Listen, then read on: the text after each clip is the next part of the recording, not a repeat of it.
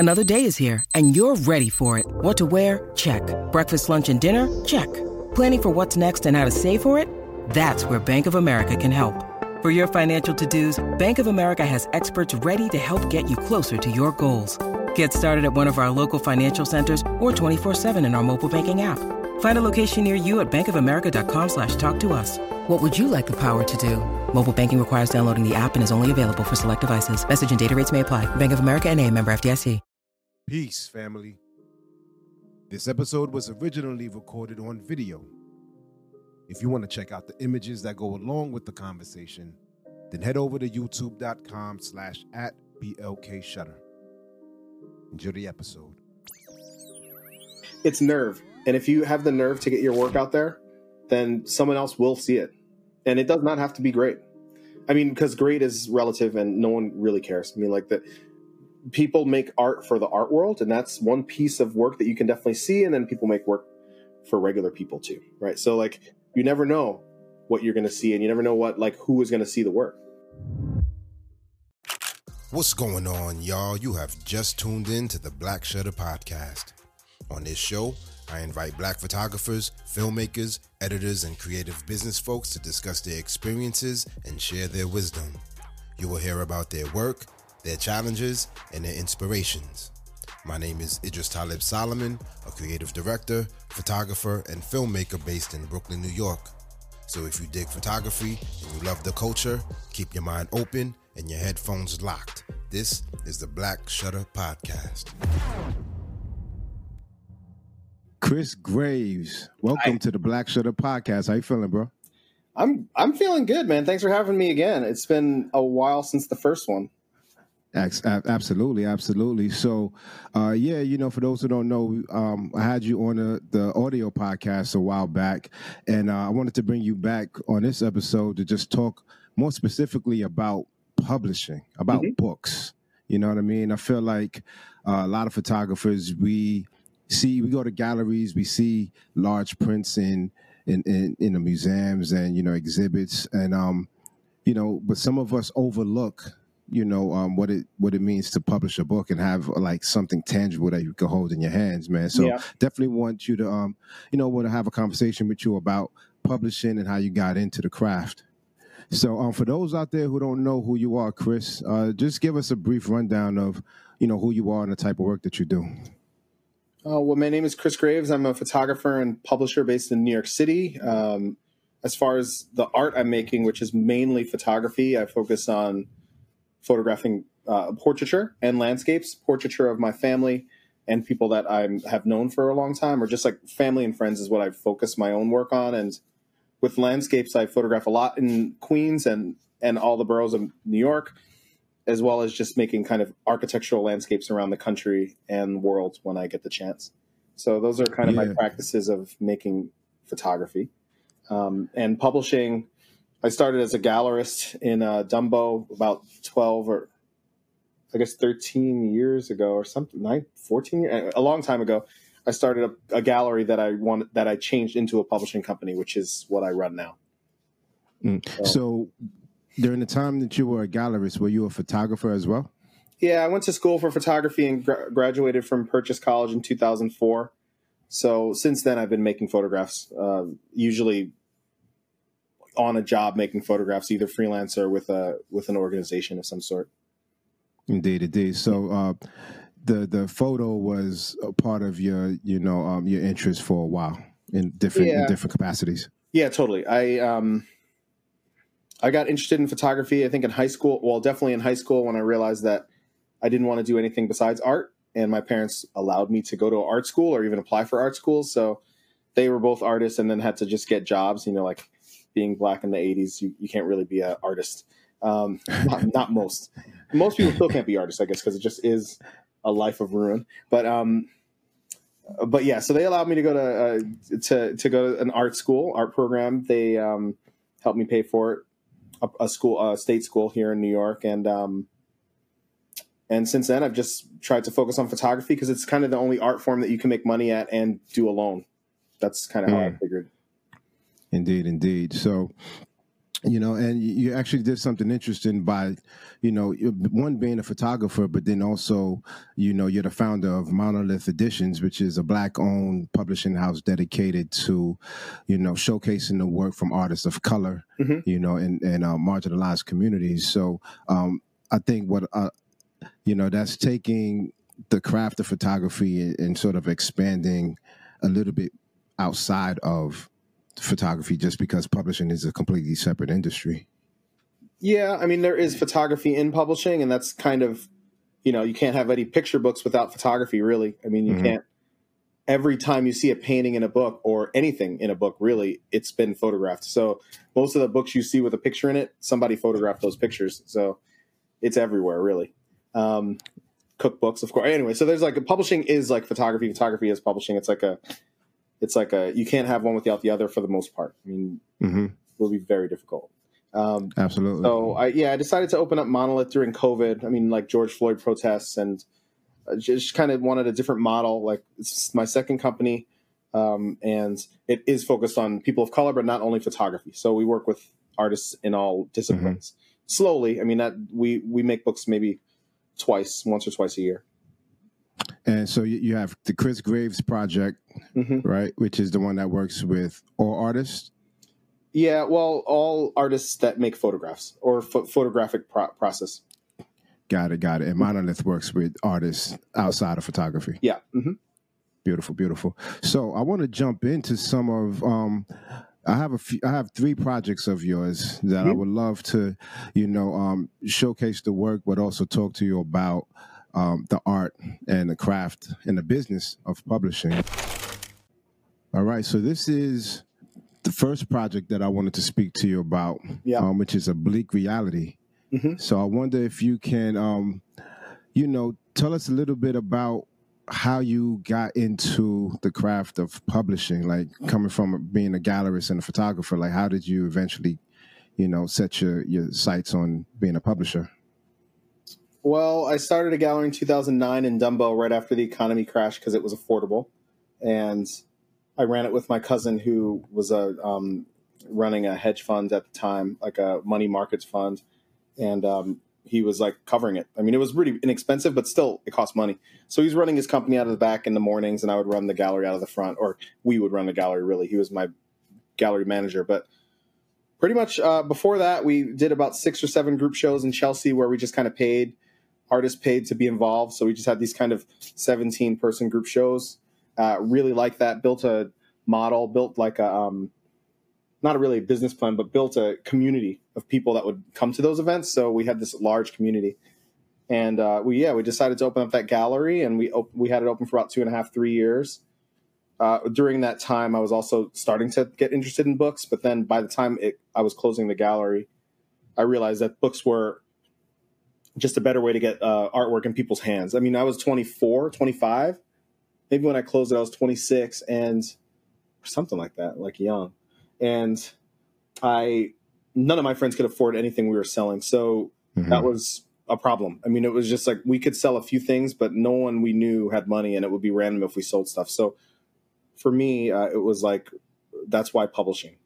Because if you want a book for $40, and I wanted to make all my books, I try to keep all the books inexpensive. So if you can spend $28 or $40, then that, it's on you. It's not like, no one's giving me $1,000 when they see something in a gallery, but if you like it and it's $40, maybe. So that's kind of why we pushed to publishing instead. Indeed.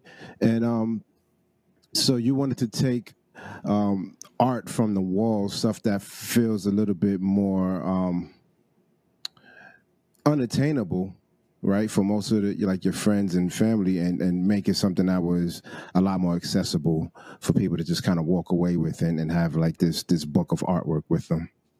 Yeah, for us it was growing. We wanted to grow our base of people. We were all pretty young making this work, and no one else was showing work like this that I was showing, so it was very unique. And this is a way to keep it more than just a show that no one remembers 12 years later. So right now we have some work of yours. Yeah. One of your published pieces is Bleak Reality. Can you tell us a little bit about this project? Yeah, so I was doing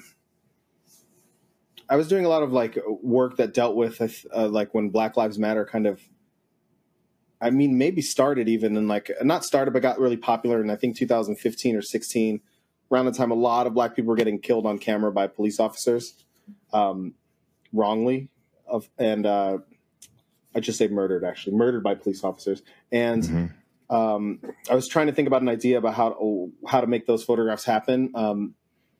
The first thing I did was called Testament Project, which is portraits with stories, audio, visual experiences. But I also wanted to make landscapes because I'm really interested in landscapes. I'm always doing a landscape project and a portrait project. Usually portraits are happening in winter when it's too cold to be outside all the time. And then for 6 months, I'm outside making landscapes. So actually a friend that used to work at, well, maybe she still works at Vogue. No, sorry. Vanity Fair used to run a blog or another website named Hive. I'm unsure if that's still around. I think they pushed it all over to Vanity Fair, but they asked me if I would be interested in doing a project for them where it was about going to the landscapes and making photographs of where these people were murdered. And I was like, yeah, if I get to choose the landscapes as well as like everything in the project, like, of course they offered me like zero, like not a lot of money. So I had to get like a little bit more out of them. But then I pretty much I picked 8 locations, I was working. I mean, I've always worked full time, really, not now, but since for my whole career for the most part. So all these projects happen on weekends when I can get out of work. So what I do is I'd fly to a location like this is the murder of Michael Brown in Ferguson, right outside of St. Louis. And I'd fly like here on a Saturday morning, photograph at the exact time as he got murdered. And then I would fly to Minnesota the same day. I photographed so many of these places that it's just always sad. But I'd go to like 3 locations in a weekend, make the photographs, do it again the next weekend, do it again the next weekend. So I did it for like 3 weekends to get this story out. And I had a friend named Thomas Chatterton Williams that I got to be the writer for the story, and he's pretty excellent. So that was a added bonus for me to get him paid as well. And then it ran online, and I think it got some very like positive and very negative feedback on the Vanity Fair side. So that was kind of fun too to see. And after that, I decided that like because it was never a printed matter, and I make books, that I would make my own book of the project. So I think the following year I made this book named The Bleak Reality. And you can't see the sizing in these pictures, but it opens out to being a 20 by 24 inch piece of like a print. So when you open it, it's very large, right? Like, so these books are 20 by 20. Well, like the spread, if you open that, I mean, it's a 12 by 19.75 inch tall book. So yeah, it's pretty much a 2024 spread. So wow, that's to keep the size and to keep the clarity, because the pictures are like really sharp. So you should see everything in them. There's memorials and like all these photographs hidden or in focus. And yeah, so for me, it was like make a cheap book because I didn't know if people would buy it. I mean, staple bound, 24 pages, 8 text pieces, and 8 photographs. I mean, that's pretty much what the book is.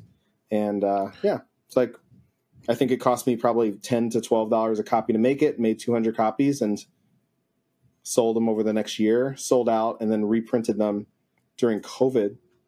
I printed another 200 during COVID, which I still have a few of. Is the goal to make money, or is the goal to like break even? That would be really nice if I could make money. No, the goal is to just get the projects out into the world and not lose money. Those are the 2 goals. Yeah. So how do you determine? So a project like this, very powerful project, right? The height of Black Lives Matter, and these things are still occurring to this day. I know a lot of people collect books to like showcase in their homes, to flip through it for inspiration. But what makes you decide to make a printed book with the content being so like emotionally like charged? Well, it's just my art, so I'm just going to do it. I mean, I think that I made the work, and I don't care if people are offended or I think it needs to be seen, or I want people to see it. So that's why I make it. I mean, simple as that. Yeah, I mean, I've definitely made more controversial work since then, and same deal. It's just like whatever. I try to step back from a scene, so these pictures are not like me pushing myself in and like trying to make a point. This is like I showed up. This is the landscape of this space, and you have to now. You can look at it, you cannot, but it's here for you to see. So I try to step back out of these scenes, like. I try to get a good viewpoint of the space, but that's pretty much where I end it. And I'm not changing colors. I'm not manipulating much besides showing you a picture that comes straight out of the camera. You know, it's funny. Like I'm in that camp of photographers who I don't look at my work and think about making prints. You know, and I always wonder, like, you know, how do some photographers have like this almost like need to make their work printed, right? Yeah. Whether it's like large prints that you can hang on the wall or in book format, and, you know. And for me, I feel like that's like it's like a almost like a missing link, you know. And I feel like a few years ago, I had a project that I made a really, really small printed version of, and I brought it to class to share with my classmates. And I remember like that feeling of like receiving it in the mail and be like, oh, okay, cool, and flipping through it. Describe like the feeling you had when you got your first printed book in the mail. You kind of like ripped open the cardboard or the box and, you know, kind of like flipped through the pages. The first book we ever made for the press was a struggle. It is called Guardians of Solitude, and it was similar, huge, 16 by 20 inch book that opens to being 16 by 40 inches, cost a fortune. And it's of these like scenes post wildfire in Idaho, like 40,000 acres of a Idaho wildfire burned. A photographer named Laura McPhee went out to photograph the rebirth of the forest over the 4 seasons. So it's like 48 pages, not very big, but enormous book. So pretty much what I did to make that book was go to Strand and other bookstores in New York City for a whole summer, find whoever could looked at every book, looked at everyone who made books, took all that information down and contacted all the presses and tried to figure out if it was possible to make a book this size, which was the size of her smaller exhibition prints.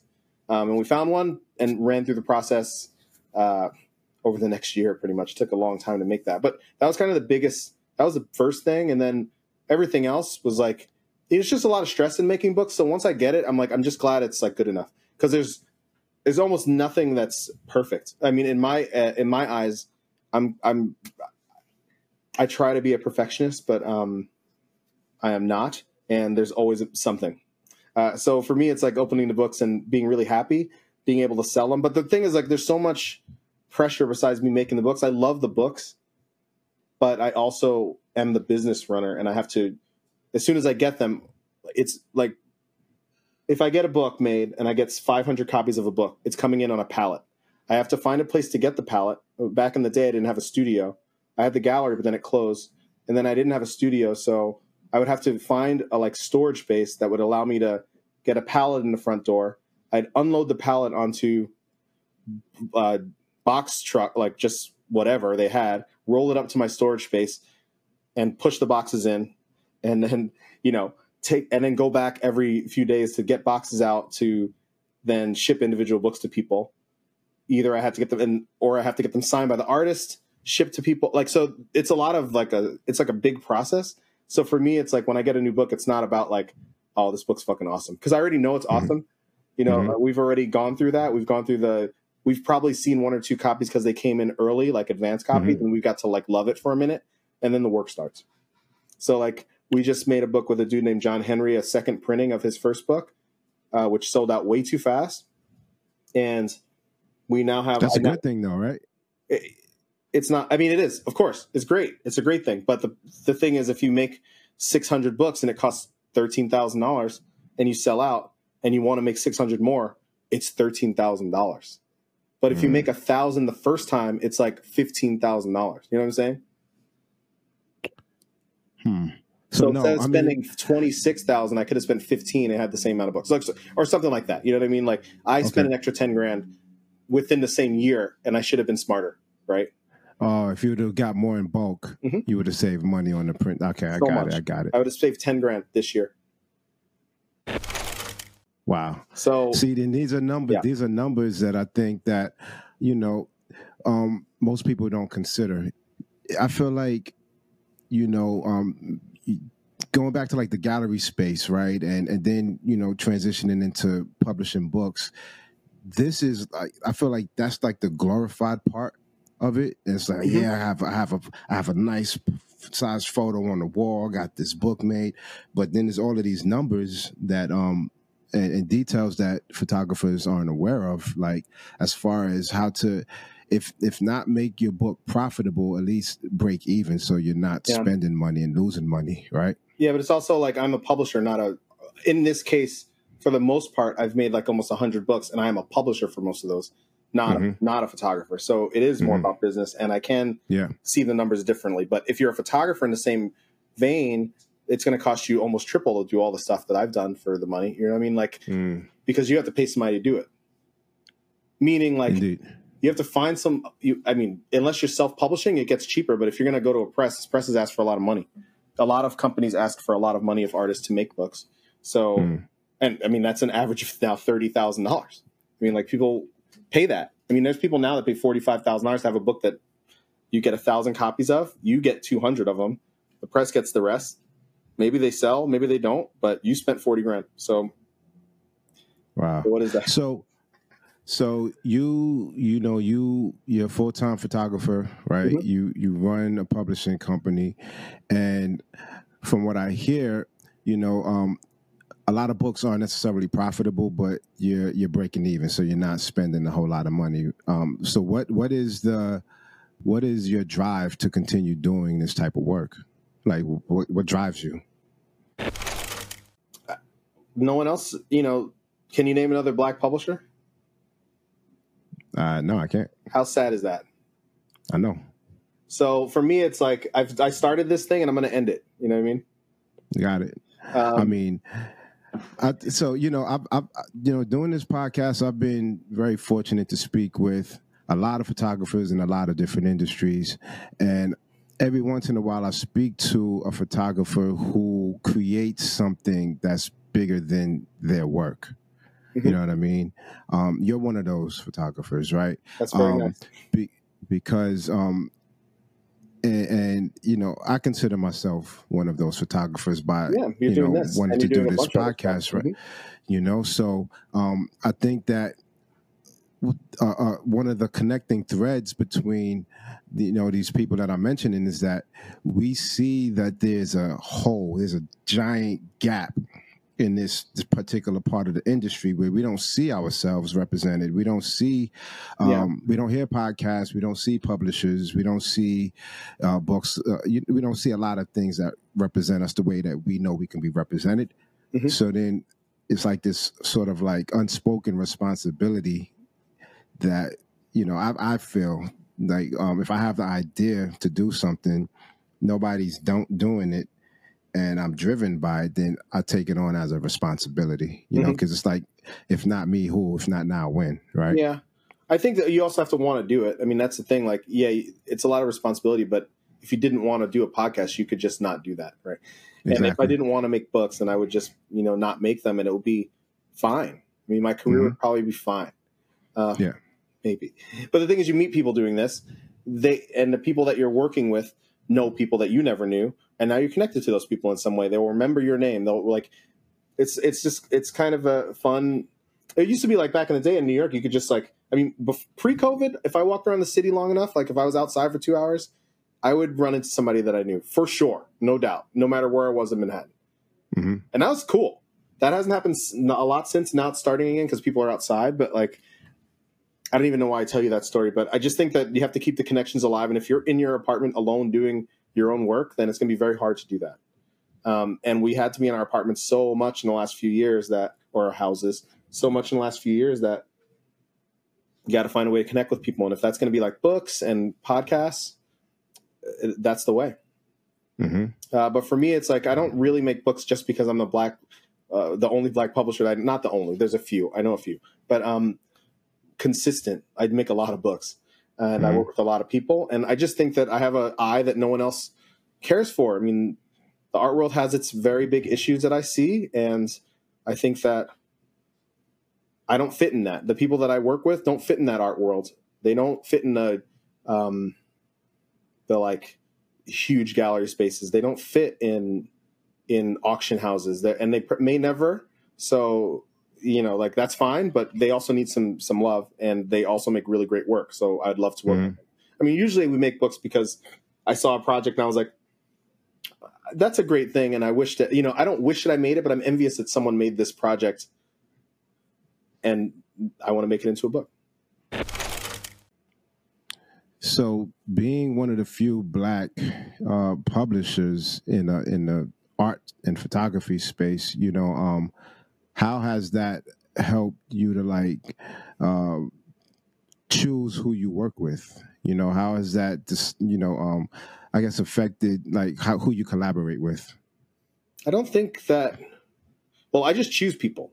So it's not like a lot of people, well, I have a lot of, I keep an open door policy really. Like, so if you want to send me a submission, you can.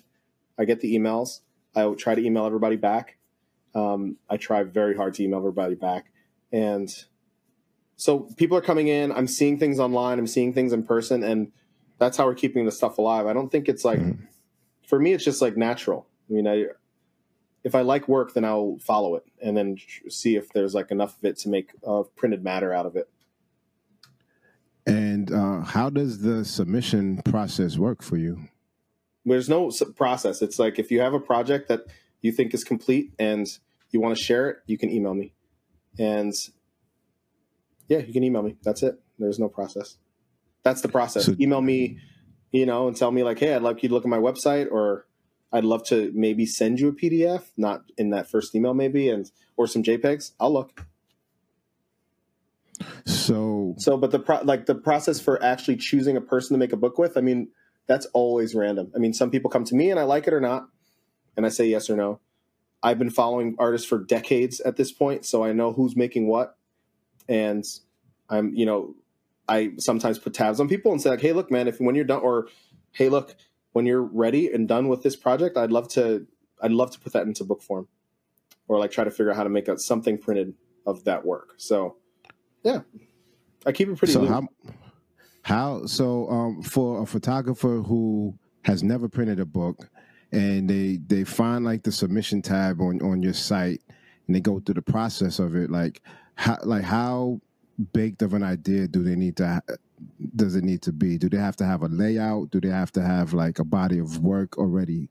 I mean, the body of work, I'm sure it needs to be there, but how organized do they have to be in the upfront? Images. I don't need a PDF. I don't need you to have already put the book into design and layout and any of that. Like, I really actually don't like that. I think that because, well, I don't really care. I mean, you can show me whatever, but you could straight up show me 30 JPEGs. You can send me to your website and I'll look. I mean, we make so little books versus the amount of submissions we get that's the only thing. Like, maybe we make, well, I think we've made about 112 years or 10 years really. So we've only made, you know, this year we made 3 books. 1, 2, 3. 3 books this year so far. Last year we made about 4 or 5 or 6. So it's not a lot of books coming out. Like, it's like, if you're really good, send me your project. If you think that you need some time to be better, go be better. I mean, for me, it's like, I can only choose work that I like. I mean, it is my company's. So, like, if I don't really like it or I don't really think that I can sell it, it's not even about liking it, because that doesn't matter. Because I definitely make books that are hard and are not like flashy photography books. They're just hard sells. And that's kind of why I say, like, I just have to like it. I mean, that's it. Like, you can send me whatever you want and I will either like it or not right away. And I will let you know soon that, yeah, I really like this. I would like to work with you, or like, this is not, it doesn't fit us. I think I would say to everyone to like research our website. There's like a lot of books and a lot of photographs on there. And if you think that we made your book already 10 years ago or something like that, maybe we don't want to make it again. Or if it's very similar to something else, or I think that for the most part, people like photographers, there's maybe 10% of photographers do enough research to know that they're not repeating something that happened 30 years ago. Maybe 10%. So 90% of photographers will just be making work without thinking about the past. And then when they are ready to submit it, it will look like someone did it 30 years ago better, right? And that's kind of hard because now you have this body of work that you really worked on a long time, but you were also working in a vacuum, and it's just repetitive. So I mean, it's just like when I first started getting into the industry, and I started out photojournalism path, and people were saying, "Oh, you need to pitch stories. You need to, if you meet an editor at this newspaper, you need to pitch some stories." But then part of it was you had to do research to make sure like that story that you're pitching they haven't done before, you know, so that you're not, exactly. rebuilding the will. Yeah, and I don't really actually consider myself a publisher. I think that we're collaborating with artists to make artist books. It's a little different. I mean, I don't have a staff. I don't distribute. I don't sell to a lot of bookstores. I mean, it's literally our website is our sales platform for the most part, and everything happens on the website or in book fairs where I'm sitting at a table or my boy Owen's sitting at a table. Like, it's direct sales.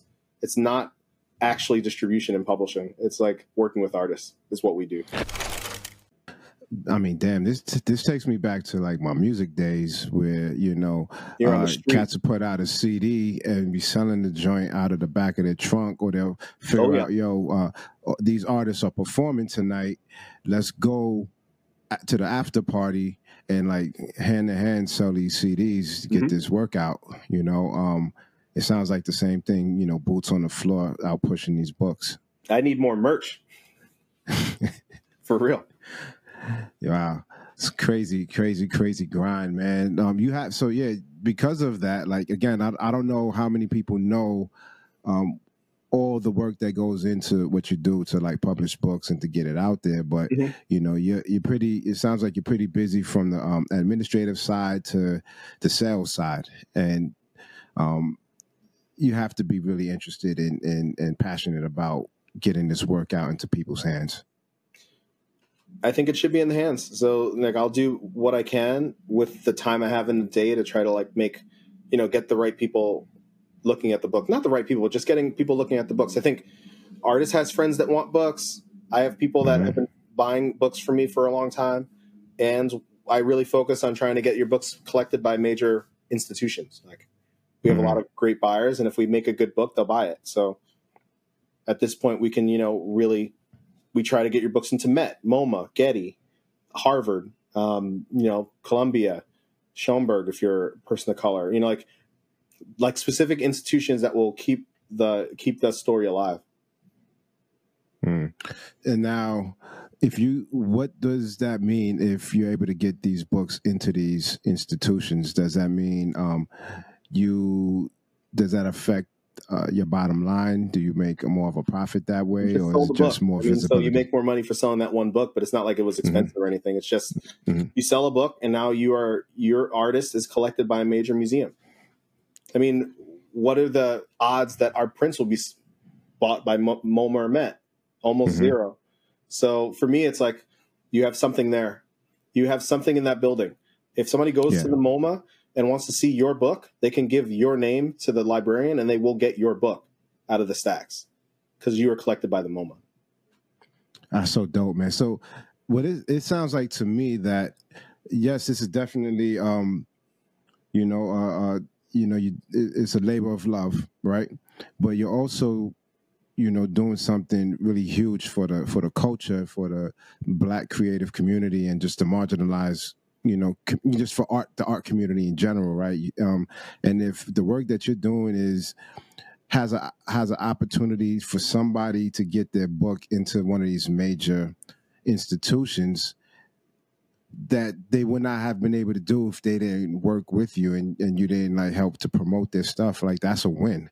That's one more person whose work and whose story is out there and can build some more awareness. Totally. And maybe people will look at it, maybe they don't, but at least they have the option. I mean, if not, then you've sold 500 books to people in their houses that have it and no one can ever see it. I mean, books are this game where you're making a bunch of copies of something that 500 people will have that costs you $40,000, or not 40. It doesn't have to cost that, but like a book. I mean, for me, it's like I can't at this point. Every book that we make costs at least $8,000 to $10,000, right? So where does it live? I mean, if it lives at some museums, that's great. Move it, like do that, move on to the next thing. You know, like if we could get it at the best places in the world. I mean, we're really America focused, so I don't really focus much on international books buying or anything like that, just because it becomes too expensive to ship books, to find places to sell them, to send bulk. I mean, all that stuff, like for Europe, it's like they want me to pay VAT. They want me to pay taxes to ship books to Europe. And it's just like, they want you to pick, you know, it's just like kind of, I'm not a citizen. I don't get any benefit from these taxes. Why am I paying your citizens' taxes?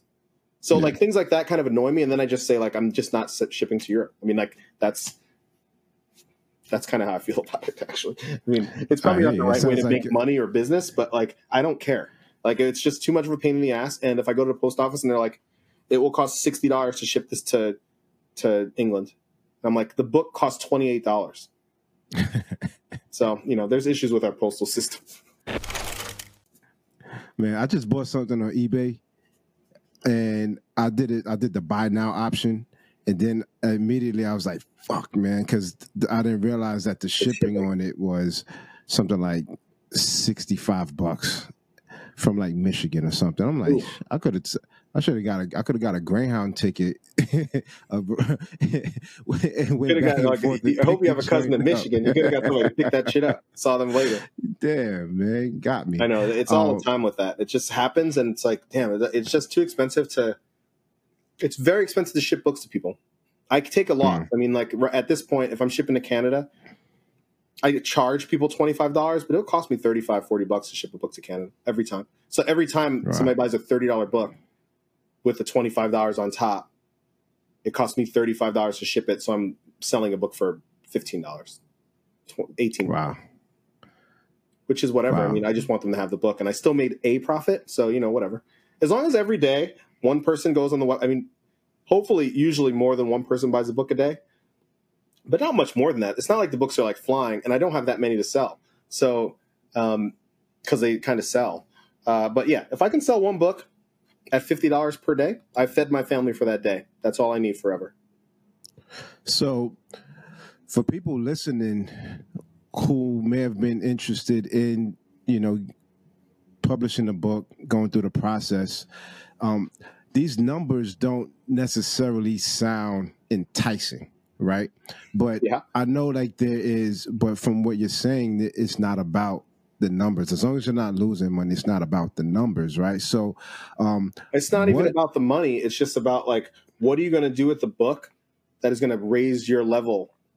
How are you going to up yourself with the book? Like, if something costs $5,000, are you going to make it worth it? It doesn't have to come back. The money doesn't have to come back. But what are you going to do with that?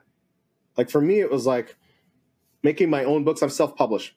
I now have a co-publisher. Like I did my last book with a co-publisher in Germany, which was great. But I am pretty much a self-publisher. So my first book costs. Let's talk about cheap books, because I think expensive books, I don't know if they're worth it, because your people are not going to buy the book you think they're going to buy, right? Like if you have friends and you're selling a book for $75, you're not going to have friends that buy that book as much as you think they are. But if your book's $28, $24 smaller, you may have 3 times the amount of people that want to buy it. And it's way cheaper to make that. So let's say a book is 7 by 9 inches, has 64 pages, which fits about 35 images. 7 by 9 inch, soft cover book. That, for, let's say you need 300 copies. I think that if you can't sell 100 copies yourself, I don't think you should make a book. You probably don't need a book if you can't personally sell 100 copies of it. Because at 100 copies is when you can start to like not lose money.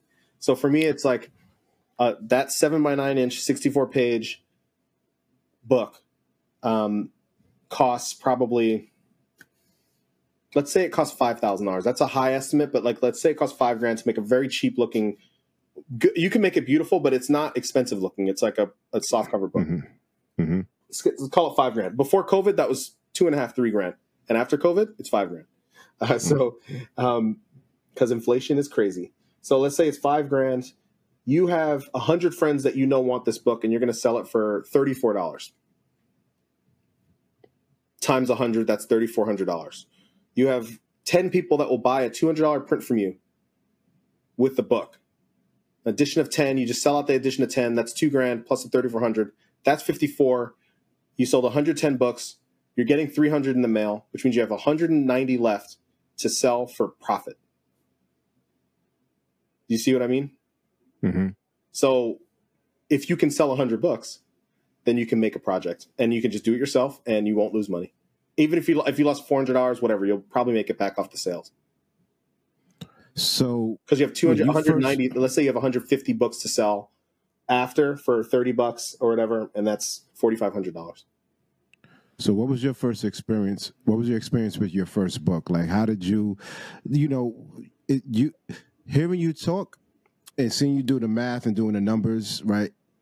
It sounds like you have some extensive experience in this, right? But when you're first starting, you're kind of figuring all of this out, right? So what are some of the roadblocks that you discovered in the beginning, to help get you to this point where you understand the math and the numbers as well as you do?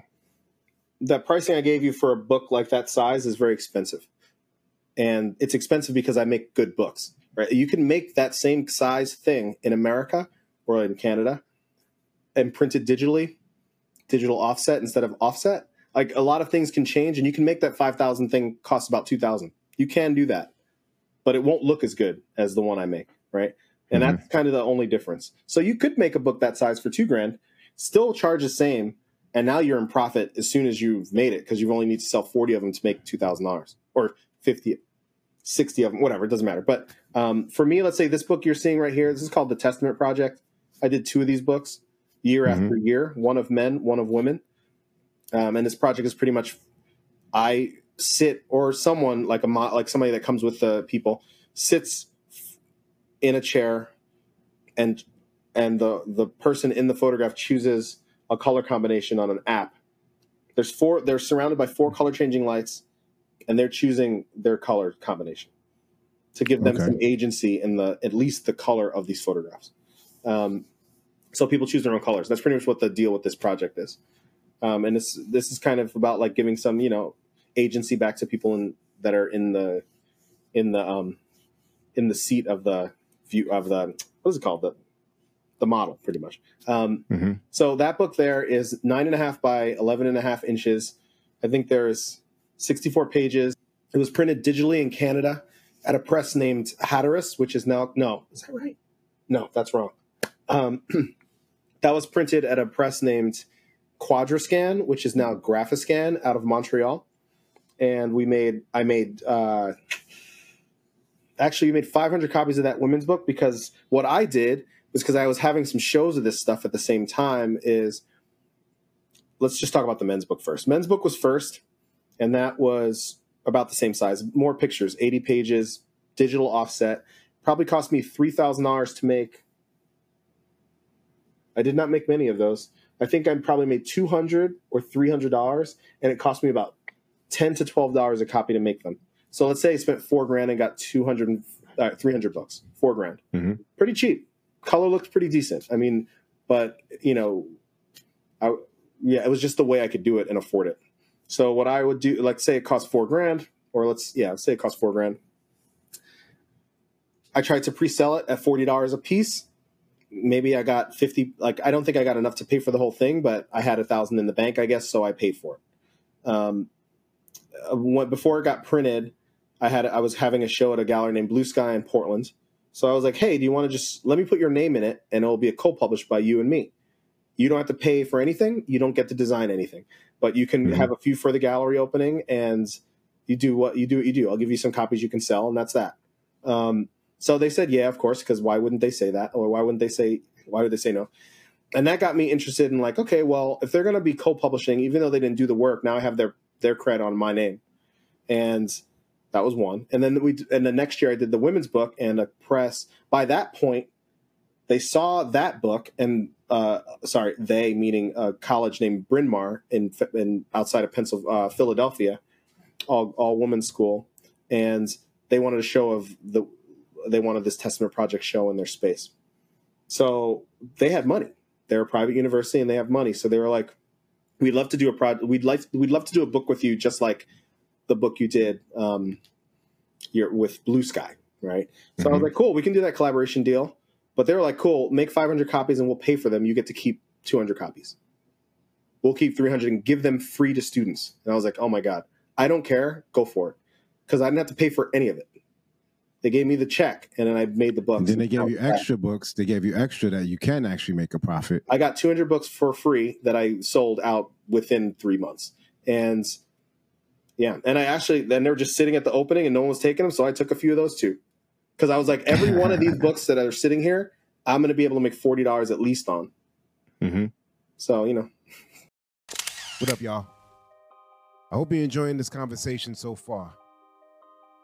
We do our best to bring up as many dope artists as possible, and we do that with your support. And here are a few quick ways you can show some love. 1, share and promote the episode with your people. Only takes a few seconds, and if you dig it, chances are your people are going to dig it as well. 2, subscribe at youtube.com/@BOKShutter. Stay updated on all the new content. All right, y'all. We appreciate you. Now it's back to the show. Peace. What was your life like before you got into like the gallery space? Like, were you always business minded? Like, how did you get into? Like, it sounds college. Like you.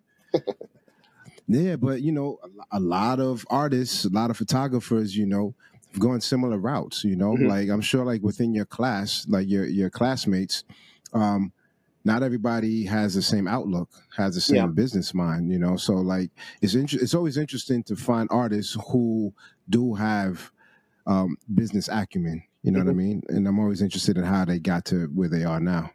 Well, my dad ran his own company, so that was one thing. He ran his own like a manufacturing company, remote controls and like receivers and stuff like that. He makes them. Like since he was a kid, he wanted to make them. Saw Star Trek, really wanted to make them.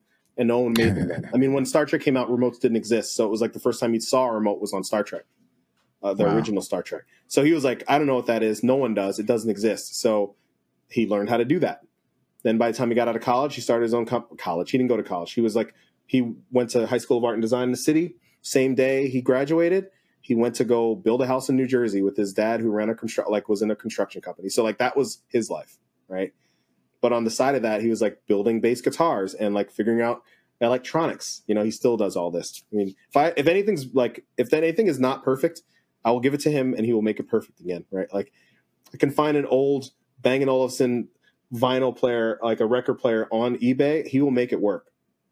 Like, wow. So that's my dad. So that was growing up with him. He built like, you know, he's just building remotes. He was building remotes out of marble. I mean, when I was a kid, when I was like 6 years old, he was building 12 by 12 inch tabletop remote controls for rich people that were made of marble and corum and had backlit LEDs in 1986.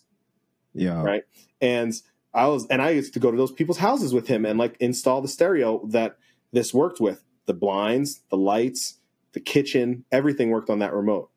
So I was like, okay, that's cool. That's how I grew up. And my mother was a she is like a she's a saleswoman. She sells medical. She's serious business. My mom's serious business.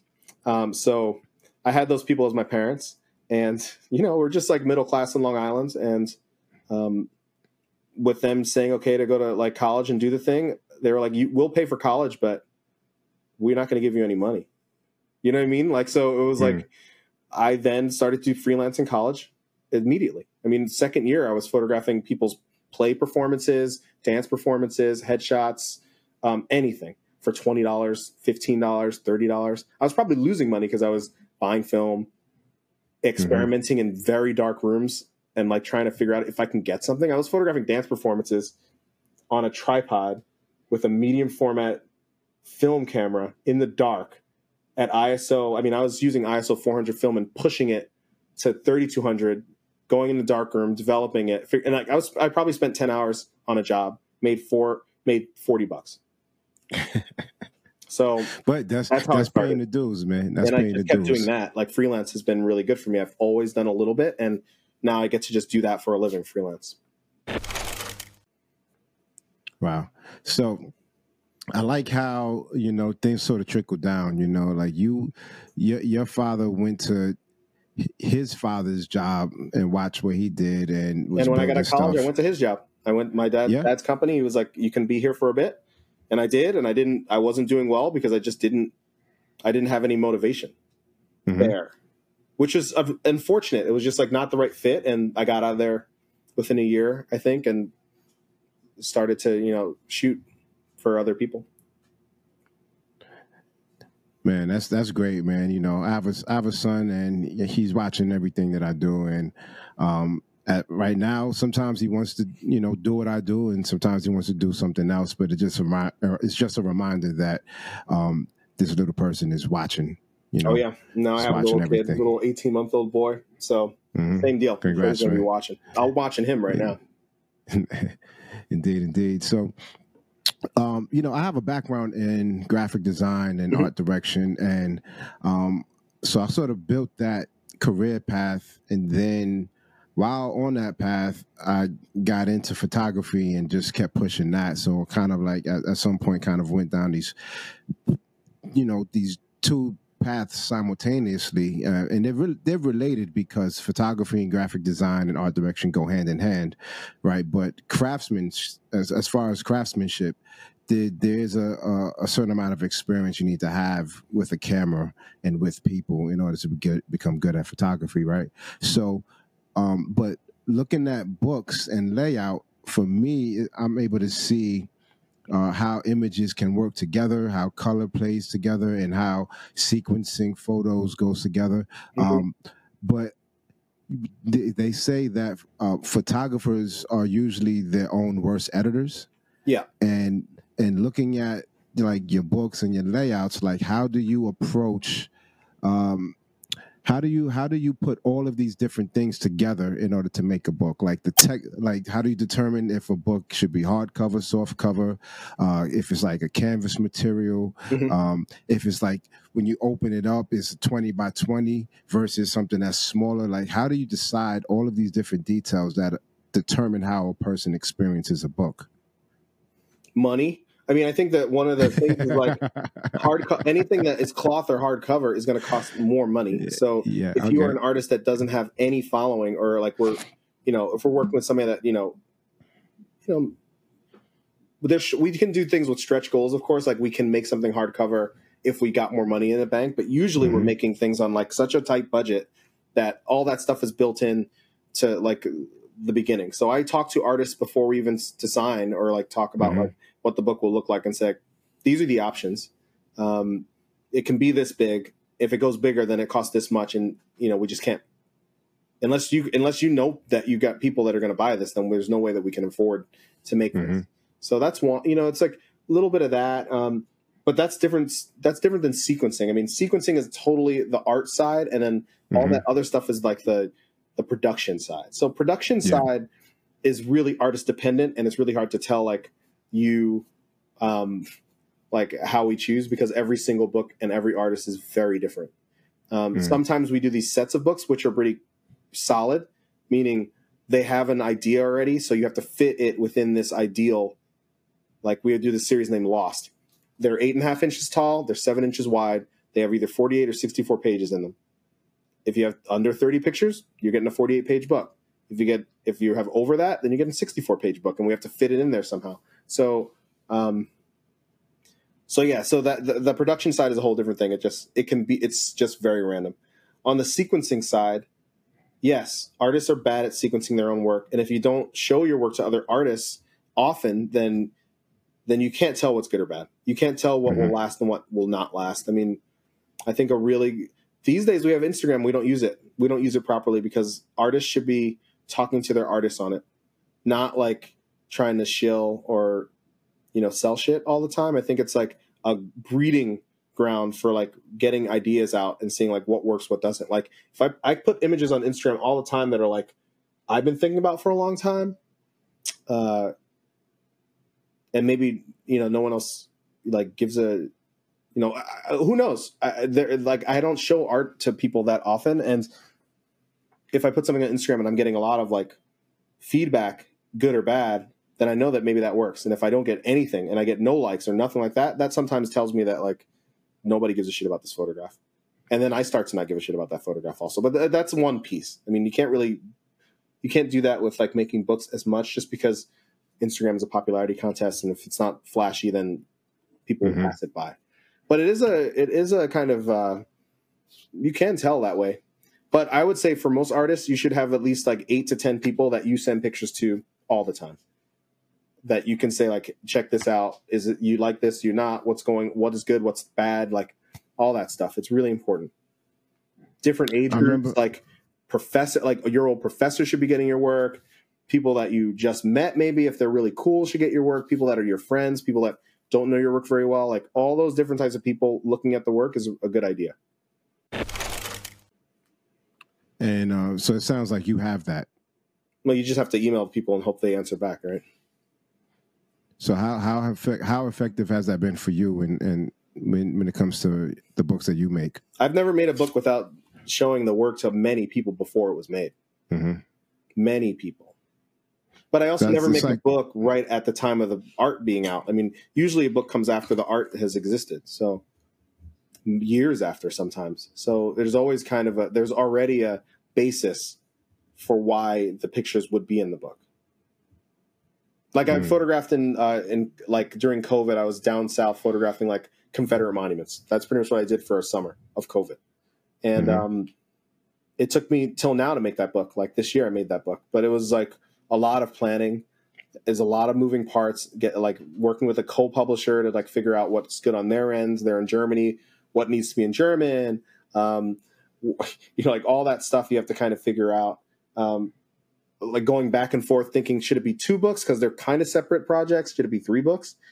And then eventually saying it's one big book because all this work is American problems. So like kind of going through that stuff takes a long time, and I just have people that help me through it. And it could be random. Like I think one person, like a woman named Christine Potter, who is an excellent photographer. I think she's the first person that was like, this is 1 book, not 2. And that was like, I just needed to hear that at that time. And it was very helpful. Yeah. A lot of photographers work alone, it could be, I've heard this from a few people that photography sometimes is like a lonely sport. We go out into the world, especially like photojournalists and documentary photographers. I feel like commercial photographers may have a little bit more support because commercial jobs usually work with like those are jobs. A team. Those are not like art. I mean, it is art, but it's not like it's not the same as just being creative on the street or like doing your own art project. That's a working job for a company that needs those pictures. Like it's totally different than you like making something that doesn't have to go somewhere. Like for you to make artwork that doesn't need to be in a client's hands by Friday at 5 p.m. is a very different realm. And maybe your friends don't need to be a part of that. But I think that there's two. Of course, like you photographing is an independent process. You do what you need to do. But when you come back, you need to be showing this work to other people. I mean, you can't make great photographs in the vacuum. I mean, you can make the photograph, but you can't produce that into the world without like other people, because you need other people to see the work. Indeed. You need to relate to other people with the work, I should say. I mean, is a vulnerability thing, right? Like, that's the reason why a lot of people hoard photos. Yeah. It's vulnerability. It's time, because most people have day jobs. So it's like, I'm now, you work all day at 8 p.m. You can start looking at your photographs until you fall asleep. Like, it's a hard life for artists. There's a lot of different things that happen. There's no way to tell. It's just like, you just got to make a photograph and you got to show people it. It can be private or in public, but it's hard for me to make photographs that I would imagine no one ever seen. But see, I think that goes back to the mindset of, you of the mindset of a photograph you make, some artwork that you make needs to be out in the world, and that's why you're of the mindset of making books. And there's a like I'm one of the hoarder photographers, right? And I don't do it on purpose.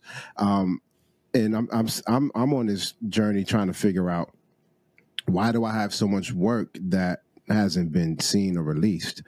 And sometimes I feel like I just like the creating part of the process, and I get something out of being in the moment and creating, and then this work will be sitting on my drives, and like I will forget about it because I want to go back out and create more work. So the sharing and the marketing part of things is something that I don't always think about. It's something that I can improve on, but I'm really just more like, I just want to create. Yeah. And I know like that's how some folks won't be discovered for like 40 years. And then they're like, you have all these cartons of film, and like it's like the Vivian Meyer thing, you know, where like they discover like a storage room full of unprocessed film. Yeah. Right. Like I'm not saying I'm like on that level, but I'm just saying like I wouldn't go so far and say that Vivian Meyer is a great photographer. I mean, I'm in the camp of like, that works fine, and because it's no one's ever seen it doesn't mean it's special. But anyway, I get it.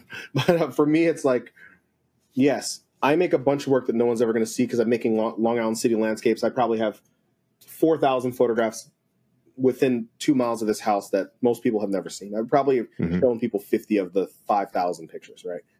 That's fine, because there's always something in public that I am showing, and there's always stuff that I'm working on that probably no one will ever see. So if you can mix that up a little bit, like work on your stuff, but at some point put one thing out. I mean, realistically, I mean,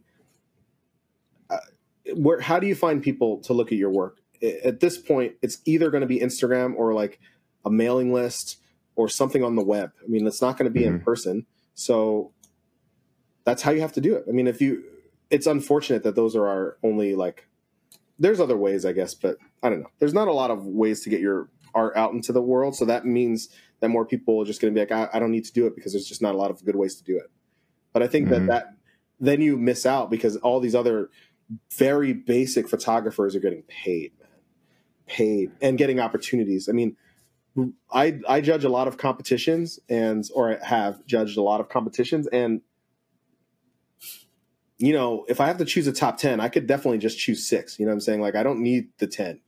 Because even if there's 1,000 people applying, I'm like, this stuff, no one's going to care about this work.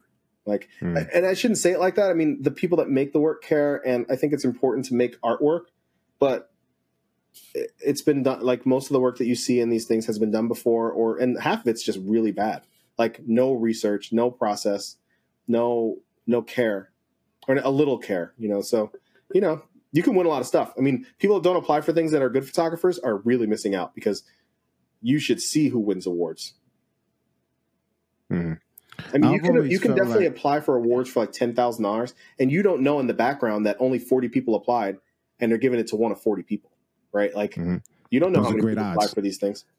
Those are great odds. Whatever a competition you think that you want to be applying for, less people submit than you think.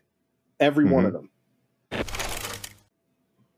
Yeah, I remember reading about that. Even with like cereal boxes, you know, I remember reading about this in the context of like back in the days when you'll buy like a box of Frosted Flakes and it was like you know, send this in, submit it, whatever. They were like, yo, do it, because most people don't, because they don't believe that they're going to win. Yeah, people feel defeated before they even start. So it's the same thing with submitting to contests and galleries and all of that stuff. I mean, you could. One thing I've found is like there's a lot of there are people who decide that they are great at something before putting in the work, and these are the folks that like they announce themselves before they even get there, and they haven't even really put in the work. And then there are really talented people who are like hesitant to share their work because they care about it. And it's like, it's this weird thing that happens where you have like subpar people like creatives who haven't put in the work, haven't trained, haven't done the research, like you said, who are like putting their work out there and getting these opportunities, because a lot of the folks who have gone to school, who have trained, who have researched and put a lot of care into their craft are just a lot more reserved with sharing it, you know? I think that all it takes is nerve. That's what my grandma said. I mean, like, do all these singers that make millions of dollars, can they sing? I mean, like, you know, like, anyway, but like, it's nerve. And if you have the nerve to get your work out there, then someone else will see it. And it does not have to be great. I mean, because great is relative and no one really cares. I mean, like, that people make art for the art world, and that's one piece of work that you can definitely see. And then people make work for regular people too, right? So like, you never know what you're going to see, and you never know what, like, who is going to see the work. You never know what the juror is feeling that month, you know? So how many submissions would you get on a typical like day or week or whatever? It's a good question. I mean, it's up and down, but I would say that I probably average somebody submitting something per day. Once per day, I get a submission in the email. And what determines if you collaborate with them? If they're good, if it's good or not. I mean, like, that's it. Like, if it's like realistic, like a lot of people, you know, there's a lot of photographers that make a series of something. So it's like, I made 40 of this thing. I'm almost uninterested in that at this point. I want to show people photographs where you have some range, where a photographer has the range, like 30 pictures that are the same series but are very different in like appearance. Not like, and we're talking about this while you're looking at this very, very similar project that I made of women with these color lights, which become very similar, but they are not. And but they are more, you know, like, would I choose a person to make like John Henry, who we just made a book with? They're similar pictures, but they're all different mothers holding their play dead black sons in their arms all across the country. So the backgrounds are different. The people are different. Oh, I know that. I know his work. Yeah. So the people are different. Backgrounds are different. The feeling is different. The forms are different, but it is very similar. It's like the same type of work in all the pictures. So that is what I'm talking about. Like, there's a way to do it, and there's a way like where there's like 20 portraits that are on the same gray backdrop, you know, and they're all looking at the camera, and that's just not going to happen. Yeah, it's still redundant. And of course, if it's not helping with culture at this point, I'm not making it. I mean, we're really trying to work with a little bit of culture in our books as well. So when you say if it's not dealing with culture, what does that mean for you as For a me, publisher? it's like if it doesn't like move along all the bullshit problems that we have in this world, like if the book is just about your like the beauty of photography or like photographing like a beautiful field and some like mountains and shit, like I'm uninterested. So like for me, it's like I want to see pain in these photographs. I want to see that you are dealing with the world and trying to make work based on a world that is shared, pretty much. So I know, like with books, you have the option and the opportunity to include like written text, sometimes from an outside writer, sometimes handwritten text, you know, from the person who's being photographed. Like in this, it looks like that's happening in this situation, right? So there is that personal element that can be added to the book format, you know, that personalizes it. Totally. I mean, that book has a 7-part story by one of the people in it. A 7-part story? Yeah. So each one of those handwritten pieces there's 7 of them in the book, and they connect. It's one long story. That was pretty much a video story that you can see on YouTube of a guy talking like 12 minutes about him going to the hood and like figuring it, like dealing with this very strange situation of not strange in the hood, just a situation where a mother has 4 kids. They're all different colors. One's white, one's black, one's Hispanic, one's, you know, like, and they're all the same. They're the same. They have the same mother. They act the same. So like kind of dealing with what is black, what does it mean to come from the bottom? That's what this story is about. With him in particular. Not that guy. It's not his story. So that's his story? No, not his story. I mean, it could be a little bit of it. I mean, I think it's a little bit of all of our stories actually, but the women's book is their stories are next to their page, like next to their faces, but this is one story that goes through the book. Yeah, I mean, these books definitely, you gotta, flip through them and get to experience them. I remember learning how to turn a page of a photo book, right? Oh, yeah. You're like you don't just like start flipping, right? You want to make sure like the weight is evenly balanced and your hand You don't is want to flat. crease the pages, man. You don't crease or get like one of those small rips, like with a library book, you don't really care. You just like whatever. But and then also like washing your hands, making sure you don't have any grease or leftover food residue. The books are expensive. They're really expensive to make, and they're really beautiful projects with a lot of printed matter, and you want them to last. I mean, especially if you're semi-collector. I mean, I'm a semi-collector, so I don't, I touch the books very rarely. Just because I know that they're worth more than when I bought them, usually, most of them. Wow. If you choose well, sometimes that happens. So what's the plan for the books as you get older, or once you pass? They exist in museums. I don't need to do much. I mean, like for me, it's like I keep 10 or so of each book. I try to. Sometimes I don't. But I try to keep those for a long time so that if a museum comes to me later, I can sell them a copy of the book, even if it's 10 years old. And that happened, actually.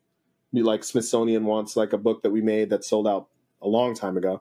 And I'm like, I'll find you a copy and you can buy it whenever you want, but I'll hold it for you until you have the money for it. Because at this point, it's not $40 anymore. It's $500. And I'm like, if you want it, you got to pay $500. I mean, I'll have it, but you got to pay $500. Yeah, which is like a weird move, but still, it's just like the way it has to be. Well, I mean, I don't think it's weird if the demand for the book is there, and then also but the demand is based on me. It's not real demand. It's like I made it, and now I still have it, but now I charge more. I know, yes, but it's still like what's the basis? If I put it online for $40, would somebody buy it right away? I have no idea. But if that organization can't go online and buy it, they have to get it through you. Yeah.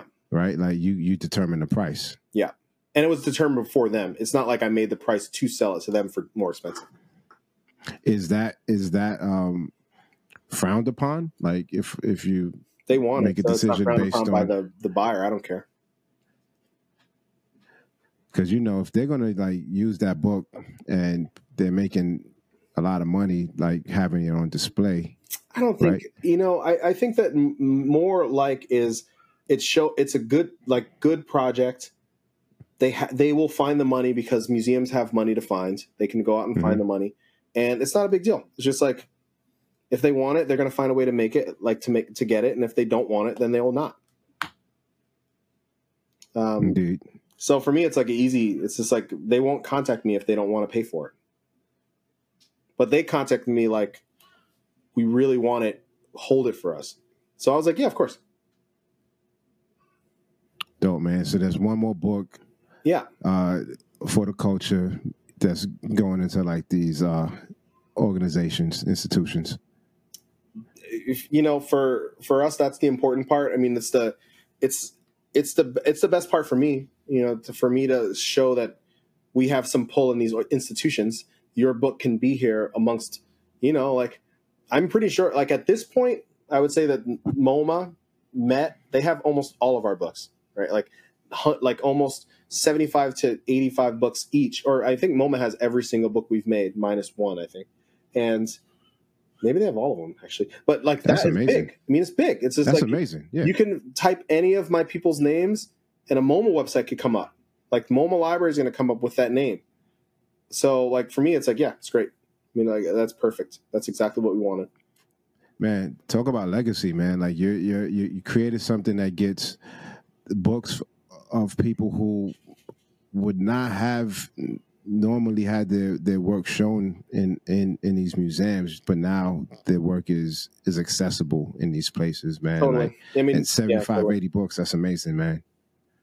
I think it's great. I'll keep, and for me, it's great because I have connections with the people now. Like those museums, I'm tied to them in a way, and we are bound together. Yeah. And they just want to. They're all just in it to like make their people smarter, right? I mean, that's what they want to do. They want to bring. They're trying to do something good for a community that, no museums didn't do before. Like 15 years ago, ain't no museum buying these books. Like they're not interested. You know, like, and now things have changed, and this is a real art form, and it's the way to get more work in their galleries. I mean, like museums have 3 to 6 month shows. You can show 4 things a year times the 4 or 5 galleries you have, so you have 20 shows a year. Maybe at some of these institutions. So if you have 20 shows a year, who's going to get them? People that already got them. You're going to show. I mean, I imagine that all those museums are going to show Yayoi Kusama and Basquiat and Warhol, Picasso. You know, I can name the 20 that they'll show in rotation at the 5 major museums in New York. I would imagine that they never not have one of those in their exhibitions. You know what I mean? Like, if you look Picasso and say New York, I bet one of these museums is showing a Picasso show right now. I'm full of shit, but like, that's how it feels to me, at least. So I know that there's no space for like a photographer that is from Queens, made this work about Black pain and Black mothers, really important stuff. It's not even on their radar. It never will be. And that's why you are one of the few Black publishers that people can like name. Well, I just think there's just none other to. There's like 1 or 2 others that make some books, but not a lot. And there must be others. There has to be. But in this little realm of like this Northeast photography book thing or American photography books, there's not many people of color doing it. I mean, I know, you know, 2 Asian cats that run a company named, well, not only them, but like they run TIS books.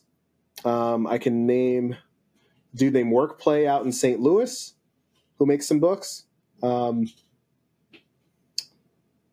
Deadbeat person of color running Deadbeat Club in Los Angeles. 1 person of color, 1 non-person of color. But like, I can name 5, maybe 6 people that make books consistently that are people of color in the industry.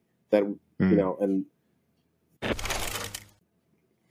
so what it is. What's one piece of advice you would give to a young photographer, color, making that kind of work that nobody, like the rest of the industry, doesn't seem to care about and want to promote, but they're interested in making books? Like, what would you give them that they could take away from this conversation? Make your own book. Make it cheap. Find a press that's local that will make you a staple-bound 8 by 10 inch book with 24 pages in it. Sell it with a print for $50, or make 50 prints and try to sell those 50 prints for $50 a piece for 6 months until you have enough money for that to pay for the book. And then you sell the book. And this way is that they're not going broke doing it. They did their own fundraising in a sense. They did their own fundraising to be able to pay for their own production. Can do it, yes, you can do it on an inexpensive end. You can do it on a more expensive end, right? If you can start by saying, I need $1,000 to make this 8 by 10, 24 page little thing, 100 copies of it, then I know that that's going to cost me, let's say, 8 by 10 is a little bit, strange size, but like 7 by 9 inches. It's a little smaller, a little handheld. It's nice. $12 a copy to make. I need 100 copies so that it's $12 a copy. If it's less, then it's going to cost way more to make them. So I want to make 100 copies of something, cost $12 to $15 a copy after they ship it to me. So $15 a copy. That's $1,500 I need to make the book. Do I have 15 friends, but do I have 20 friends that will give me $75 for a print? A beautiful print. How much does a print cost? Print costs you $6, $7. It means you make $68 times the 40 people that want a book or a print. 40 prints is a hard sell. Can you sell? I'm confusing your people, but can you sell like 10 8 by 10 inch prints for $200 versus 25 8 by 10s for $75? What's harder? What do you think your people would do? Do you have friends that have $200? Do you have friends that have $40, $30, $18? Right? Building up something to sell so that you can make something you want out of those sales is, I think, the only way at this point. I mean, unless you have money, most people don't have any. So that's the only way you can only trick the system. You want to get a publisher, it's going to cost you a lot of money. No one prints photography books for people that aren't famous for free. and famous people still pay to make those books. So unless you're like, you know what? Unless you're like really like just connected, there's a few people that are connected and they can make whatever they want, even if they, just came out. But like that only happens rarely. Mm-hmm. You have so to be, and you have to find your own tribe. You'd have to have a big following to do that kind of stuff anyway. Like you can find a publisher if you have a following. If you don't have a following, then it's going to be very difficult for a publisher to even want to work with you. I mean, can a publisher sell books to a photographer that has 400 followers on Instagram? Like with your podcast, do you often have people that have no following on? No. There you go. No. That's the same. Because you can't. No. I mean, I look at the work beforehand and I'm like, well, if they're not really making a lot of work, then I don't know what we're going to be able to talk about. Yeah. I need to feel like there's some depth in the work. And usually photographers who have depth in the work have a certain amount of years experience, and that years of experience has allowed them to grow their following and their network, mm-hmm. right? So it kind of all plays hand in hand, Which means you got to show people your work. I mean, there's no way to exist in a vacuum here. Mm-hmm. You can sometimes, but like you have to be really good and really, really connected. So I think, you got to show your people. Like I tell photographers, hey, if you're a photographer on the street, not like there's a few different types of photographers. There's some constructed reality people, and then there's people that work on the street, right? Like there's a lot of different types. But for me, it's like I work outside. That means that I should be making work, good or bad, decent or great. There's something I can show people because I'm out there all the time making the work, and I need to be showing people the streets, something that's going on, because someone's going to feel it. Maybe not everybody, but somebody. But if you're like a constructed reality person where you're like, I make photographs as art, then it's way slower process. It takes longer to get it out to people. It's just a different process. So, I mean, there's those two different things. I mean, it's very hard for the process people to get big followings, right? If you're photographing portraits or on the street, you can probably get a bigger following just because you have more volume. Like if you have volume, then you should be putting an Instagram picture at 10 a.m. every day. Instagram, connected to Facebook, put it on LinkedIn, put it on Thread. I don't know, not Threads, but like put it on Twitter, like everywhere. You are your own marketing team. No one else will do any of that work for you ever. That's how you should feel until people start to do stuff for you. Because you still, when people start to do it for you, you should still do it for yourself. You can't stop doing it for yourself. Mm-hmm. And no one's going to help you do it for yourself. They're going to do it for them. And it's going to be different. I worked with Nat Geo, and I had our National Geographic. And before I started working with National Geographic, I had 1,700 followers on Instagram. And as soon as I posted the first picture on at Nat Geo of like this Robert Lee monument with just like that ended up being the cover, right? That picture came later, not later in. I didn't post that one right away. That picture, the cover picture, was a little bit more of a secret. But this other picture was very similar, but it was like more of a scene because there's like fireworks, there's people around like that you can visually like see. Like it's a different scene. And after that day, I had 24 hours later, I had like 10,000 followers, right? And within the summer, I had 20,000 followers, and now I have 46,000 followers or something, and they're all fake. Oh shit! Not all fake, but like they're bots. If I look at the follow list, if you ever looked at the people that follow me, it would just be like every day you get 100 new, like I'll get 50, 75 new followers. 70 of them are fake out of 75. They don't exist. They're not real accounts. So how many people are following me? Is it 1,700 that I started with?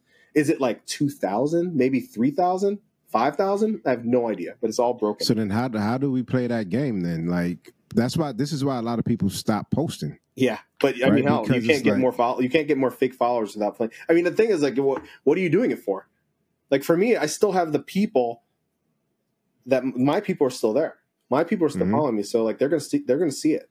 I don't care about that other stuff. It's great for the numbers because it makes me look like popular.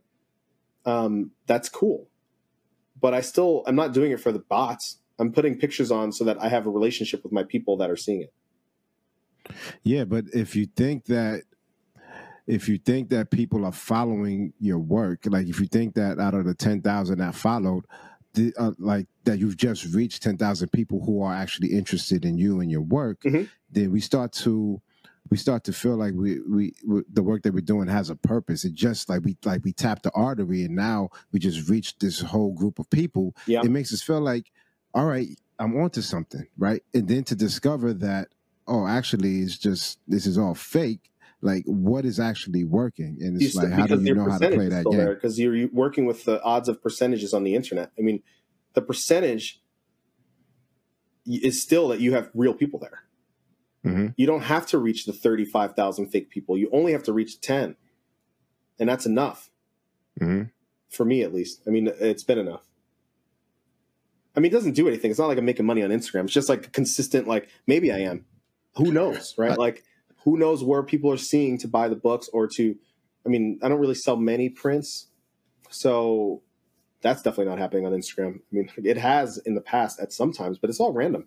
If you don't post, people will not see it and you will not get anybody. You will get nothing on the internet. And the internet is the way to make money. I mean, like, that is it. Internet makes you money. Nothing in physical form is going to make you money. Really.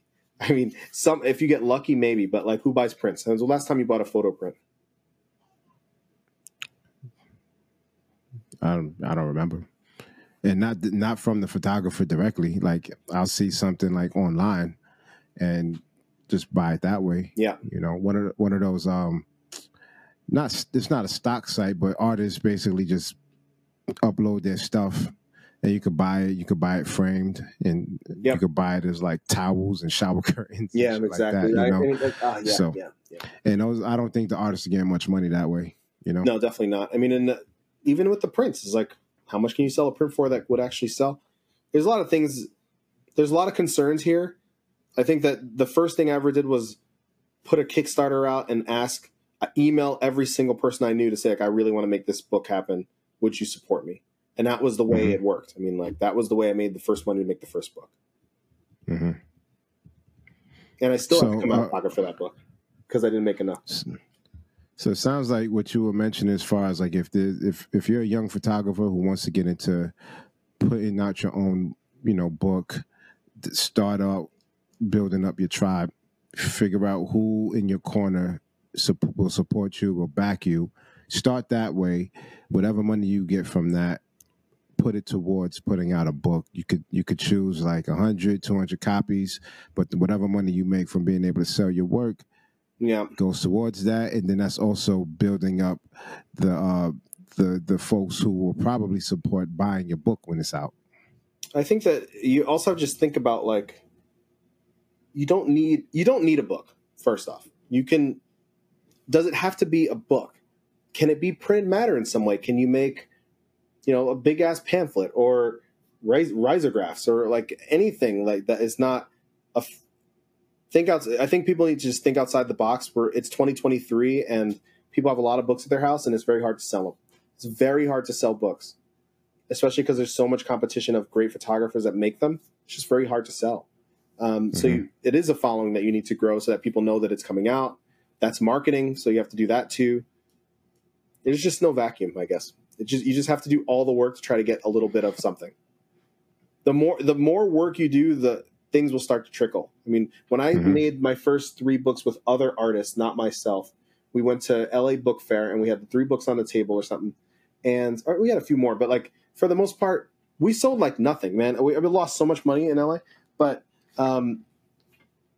then like the next year I had more books, and then we sold more. And the next year I had more books and I sold more because there's more to choose from, more things for people to see. And I had to stick with it to try to figure out that, right? At some point I sold nothing on the internet for years. I was not doing any marketing. I still don't do any marketing, but nothing sold. And now I do a little bit of Instagram marketing and my artists do the same thing, and I'll sell a book here once a day, kind of. So for me, it's like a time in the market, right? You can't time the market, but you can put time in the market. Mm-hmm. And it's compounded, right? Hopefully. I mean, at this point, it's like the only way it doesn't compound is because like because things cost too much to make now. Like a project that used to cost me $6,000 now costs $10,000. So if I still am selling books for the same price because people don't pay more for books, then can I afford to make that book? But that's fine. Whatever. It sounds like you're exactly. I'm about to say you're in it for the long haul. Sounds like so. These, there's always going to be new problems, right, in every field at different points, right? So we just have to figure out our way around those problems, around those obstacles. I mean, if the problem is make less books, then I make less books. I'm not going to make no books. But, this year we made 3. Before COVID, we made 13. And before that, we made 28 in 1 year. So we did a lot, and now we've gone down. And now next year, this fall, we'll probably have a lot. I mean, it's going to cost a lot of money too, but I think we'll probably make 15 books this fall, a 14-book set and something else, maybe 16 books. That's a lot, but yeah, we'll see how it goes. Especially since it's right around the corner. Yeah, the timing is a little pressing, but the artists are great. I have the work already. I need to do my sequencing work for all of them, get confirmations on if they like it or not, and then give it to the designer so that he can figure out how to just design around the sequence. And then, we're good. We'll be all right. I hope. We'll see. Nice, there will be surprises. Yeah, well, it definitely sounds like there's ups and downs, a lot of things that you have to consider in this process. But I appreciate you sharing everything you have shared, and I hope that folks out there listening understand a little bit more about what it takes to publish a book and have a few more things to consider before they jump into this pool, because it does sound like it's a lot of money. It does sound like it's a lot of work, but it also sounds like there is also a lot of reward to be had, especially knowing that people sometimes, definitely all around the country, have your work in their hands on their bookshelves. I think that, and that's something that can last for a very, very, very long time, especially when they get placed into institutions and libraries and museums. Totally. So, make Kris, your cover attractive. That's it. That's another thing. Do not make a cover with just some text on it if you're a photographer. I think as a new photographer to make a book with just some text, it's not going to work, man. You need some bright colors on that spine so people can see it on the bookshelf forever. And a nice Stop trying to be cool, right? Stop trying to be cool and subtle. You need to be bold. I think that books need to be bold. Okay.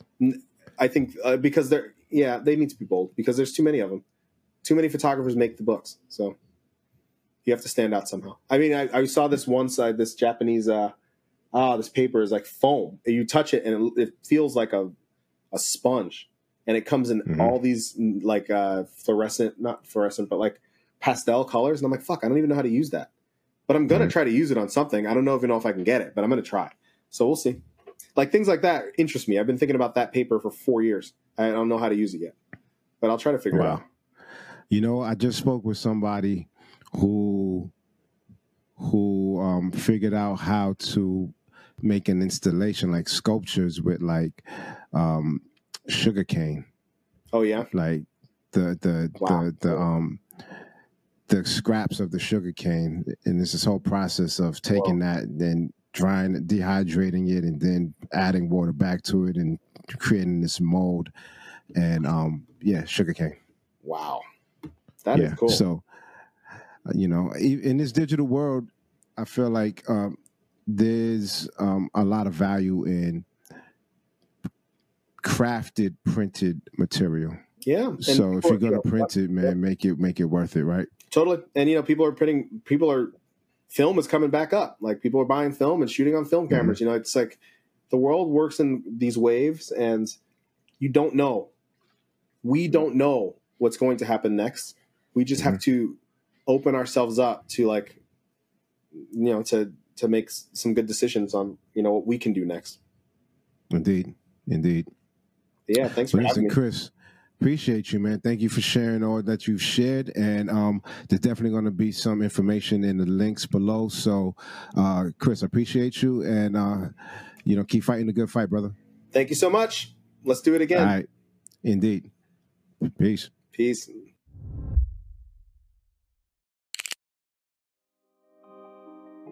Yo, family, that's a wrap for this episode. Thank you for tuning in. We appreciate your support. Now, if you were digging this conversation, be sure to send the artist some love. Hopefully, some part of their experience inspired you to be a better artist and to be a better human. Be sure to follow us on youtube.com/@BLKShutter. On that note, we'll catch you in the next episode. Peace.